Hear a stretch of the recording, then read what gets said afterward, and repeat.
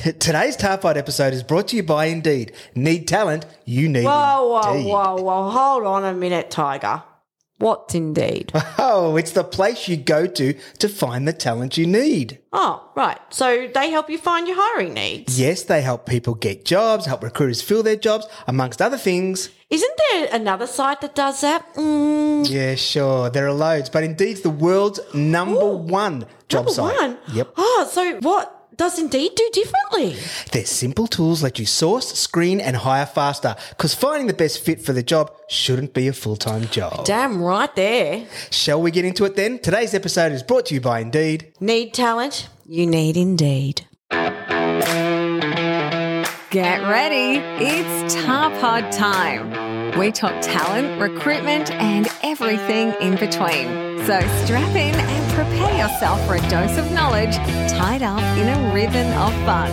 Now please join your hosts and industry leaders, Lauren Sharp and Craig Watson. Hi everyone, welcome to Tarpod. I'm Craig. And I'm Lauren, and we're back in sunny freaking Melbourne. Yeah, really sunny. Yes, that whole entire European trip's gone. But anyway, I diverged because we've got a fabulous guest on today. We do. Another Lauren, because we were all so freaking good. Lauren Anderson, Talent Strategy Advisor from Indeed. Welcome, Lauren. Thanks for having me, guys. Much appreciated. Something I've always wondered, what is the collective noun for Laurens? Fucking fabulous. Legendary Lawrence. Legends, fucking fabulous. I'm very, very scared of what may happen today. One like Lauren is more than enough. Would you like me to get you a few more Laurens in the room? No, thank you. It's a coven of Laurens. That's more like it, a coven of Laurens. But that's not. God, I'm taking that. See, a group of Craigs is a murder of Craigs. But we're not here to discuss collective nouns today, are we, Lauren? No, school teacher Craig. We are very, very happy and very excited because Indeed have joined us in a number of ways. They are our... Indeed they have. They're our monthly sponsor for the podcast and... Absolutely, July. And we hung out with all the amazing Indeed people at Wreckfest. Which was great. That was really good too. Yeah, Such good merch. Lauren, you missed out.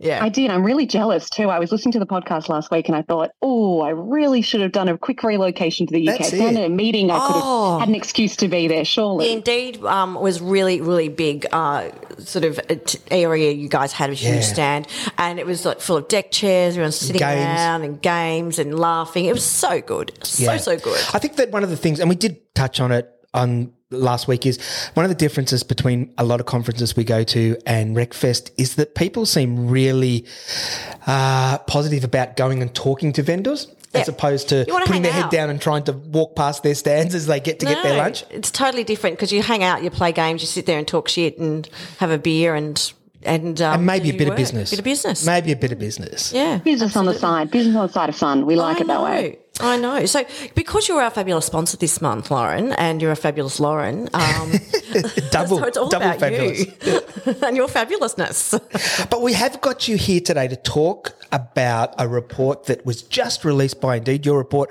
Championing Change, Progress and Opportunities for Building Inclusive Workplaces. And it's massive. It's like 88 pages. I know. It is a really big report.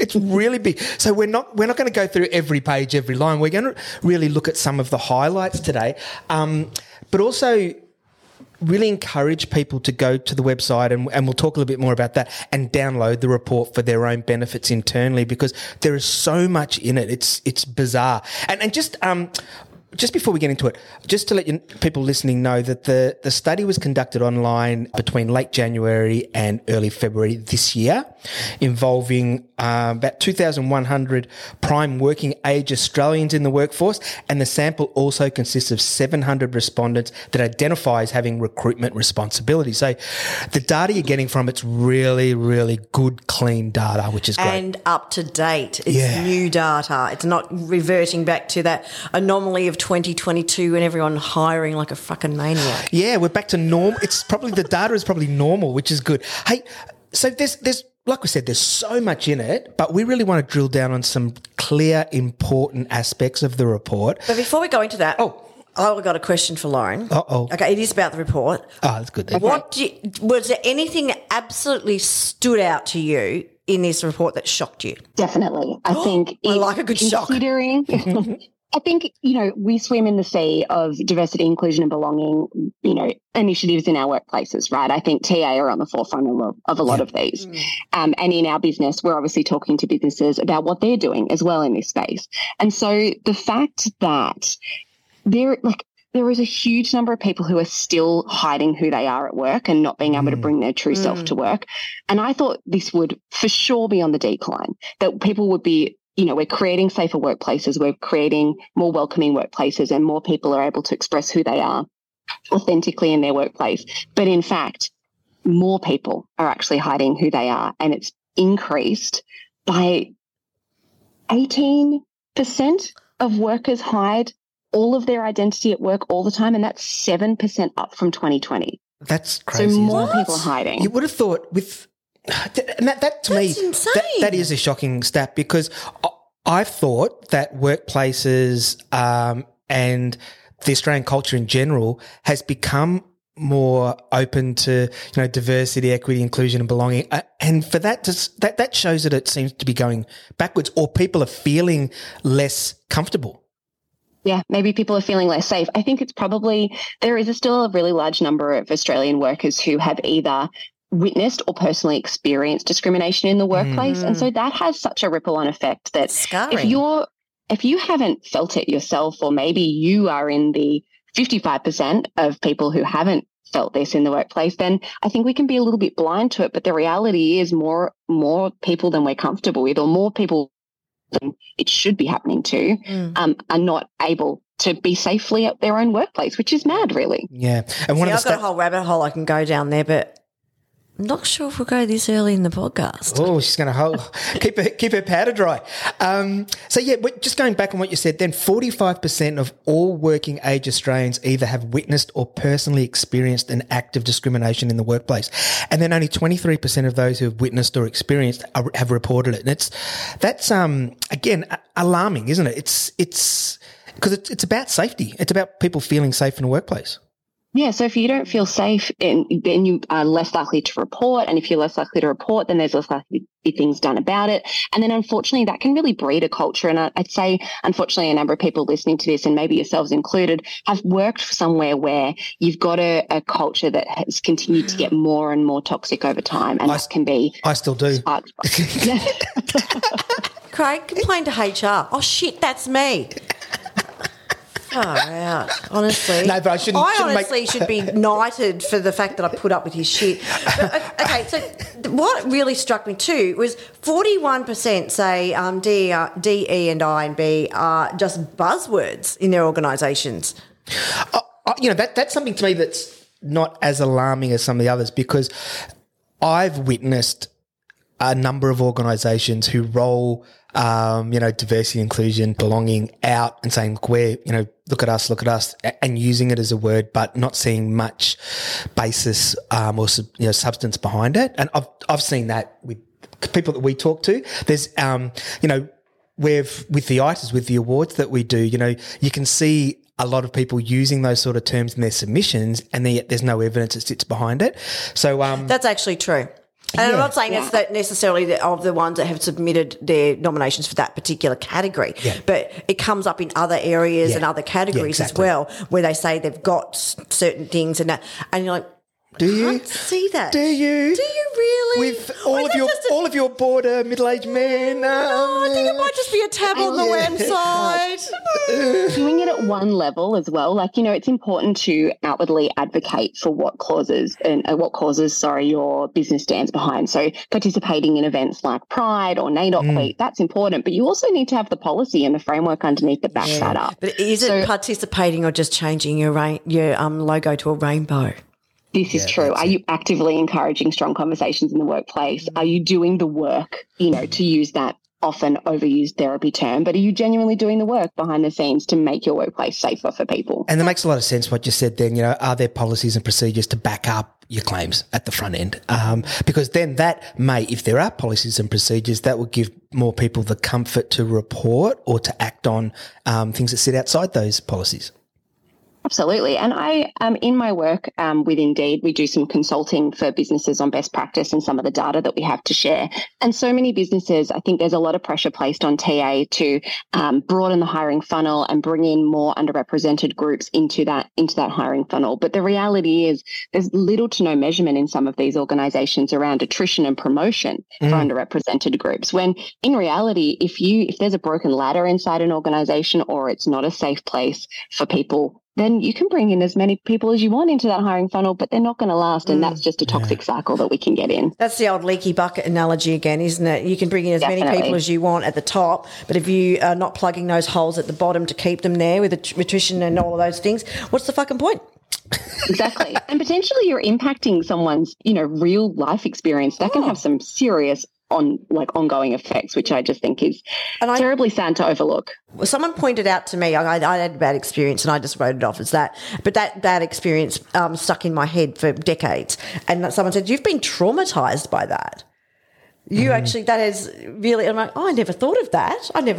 But yeah, it is. And it's trauma. If you're bringing someone in and you don't have your policies there and all of the right things and it's just okay, top of funnel, you can actually traumatize that human being because you just haven't got your shit together. Yeah. And one of the other statements that comes out of the report is around maybe a little bit of difference between TA and some other parts of the organisation, where TA are more in tune with diversity, inclusion and belonging, whereas maybe some of the, I want to say the word hiring managers, whoops, I just said it. That slip out, Craig? may not really have that same level of engagement with tact.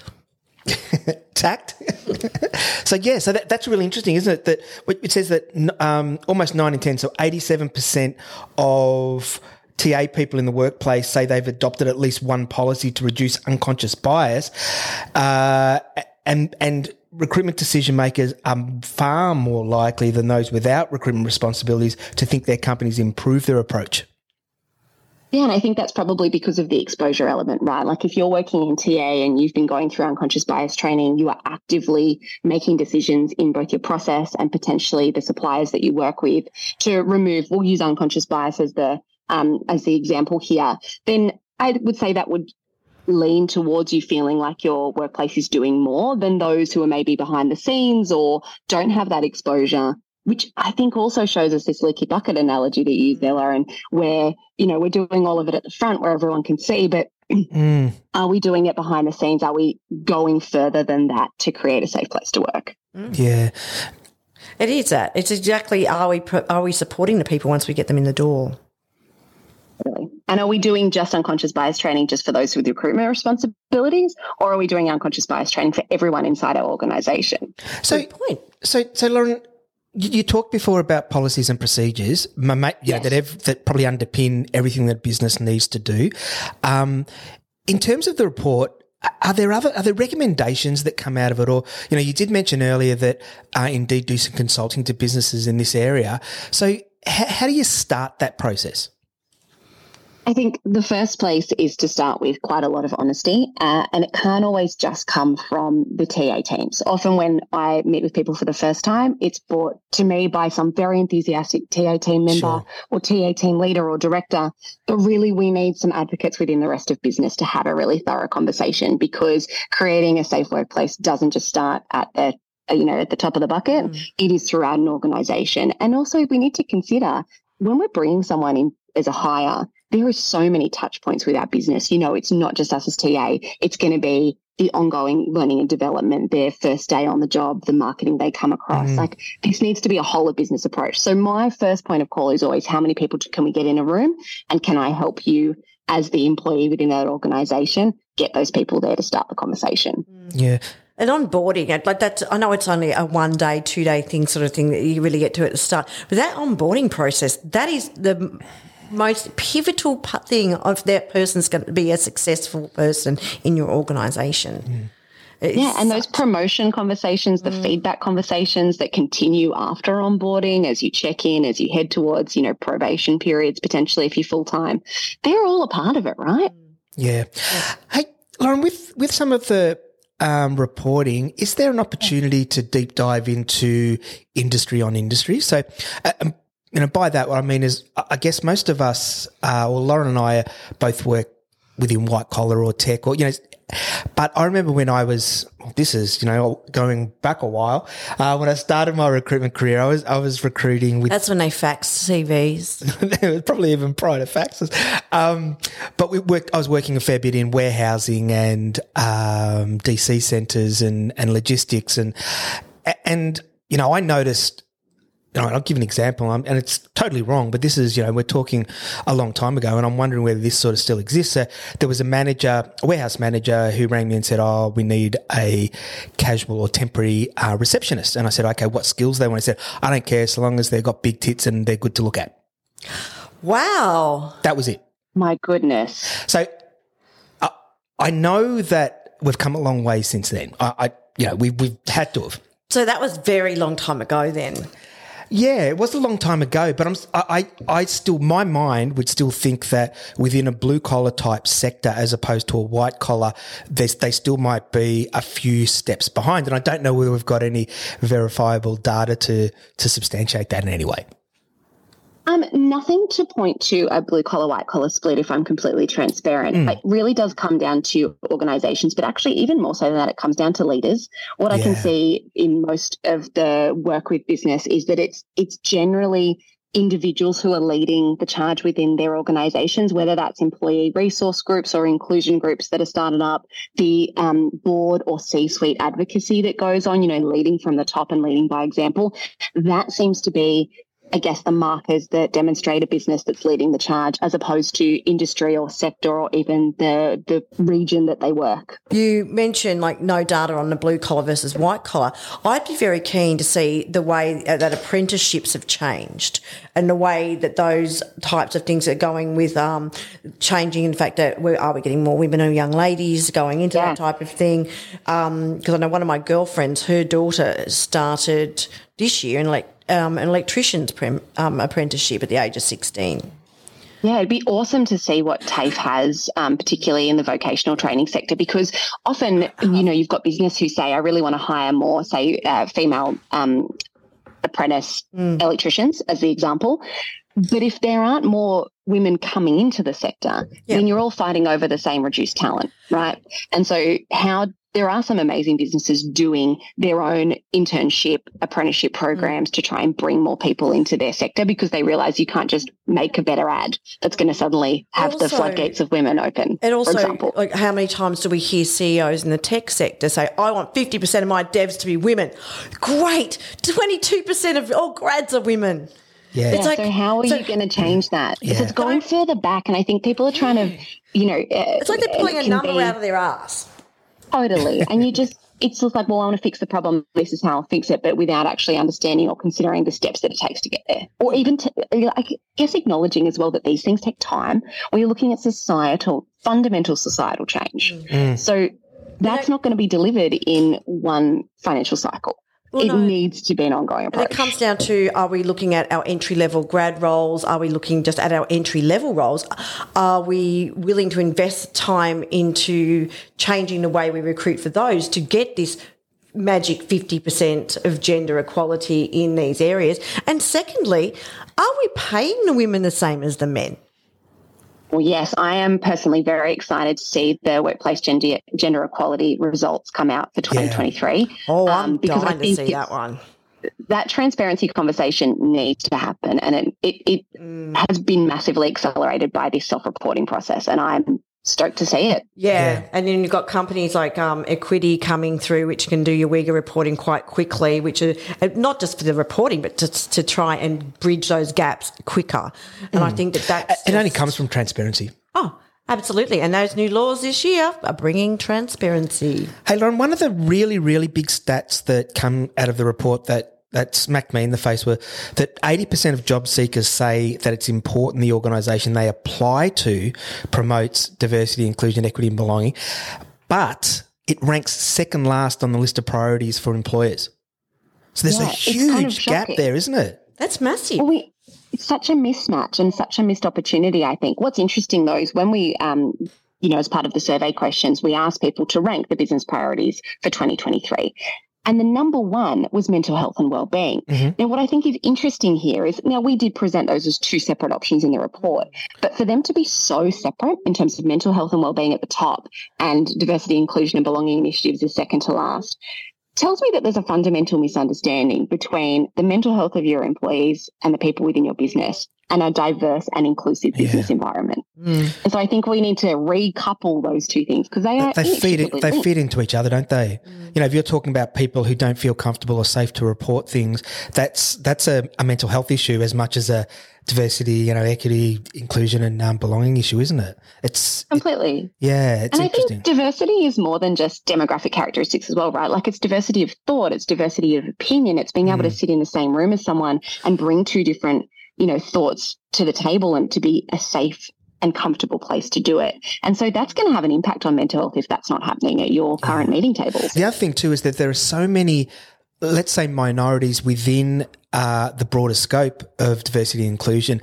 And, we almost automatically spring to gender inequality as a discussion point.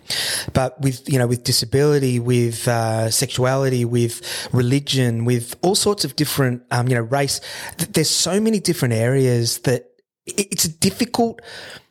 It's difficult to approach everything at once and be all inclusive. It's really, really difficult. So.